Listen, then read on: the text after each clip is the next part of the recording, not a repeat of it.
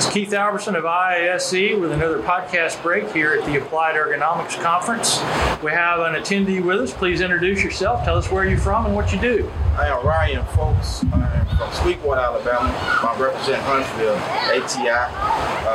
Our company actually we work on a lot of nuclear metals, things like that. I've been with the company now for 13 years.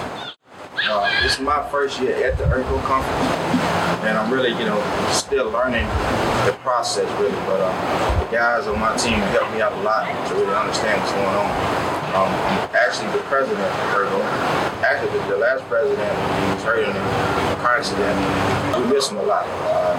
He handled pretty much everything. Very important.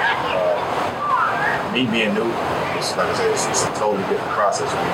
So it's more of a team effort now, and our team is great. We're here this year. We're presenting, so we had some blaster issues. Some of the guys were complaining about shoulder injury, hand injury, just pain. Find a way to depressurize our system as well as our blasters. And that's what we're going to present this year. What all presentations do you hope to attend here and kind of take back with you? What are there any particular tracks or areas that you're focused on at AEC that you want to learn about? Not anything in particular. We're open to a variety of things.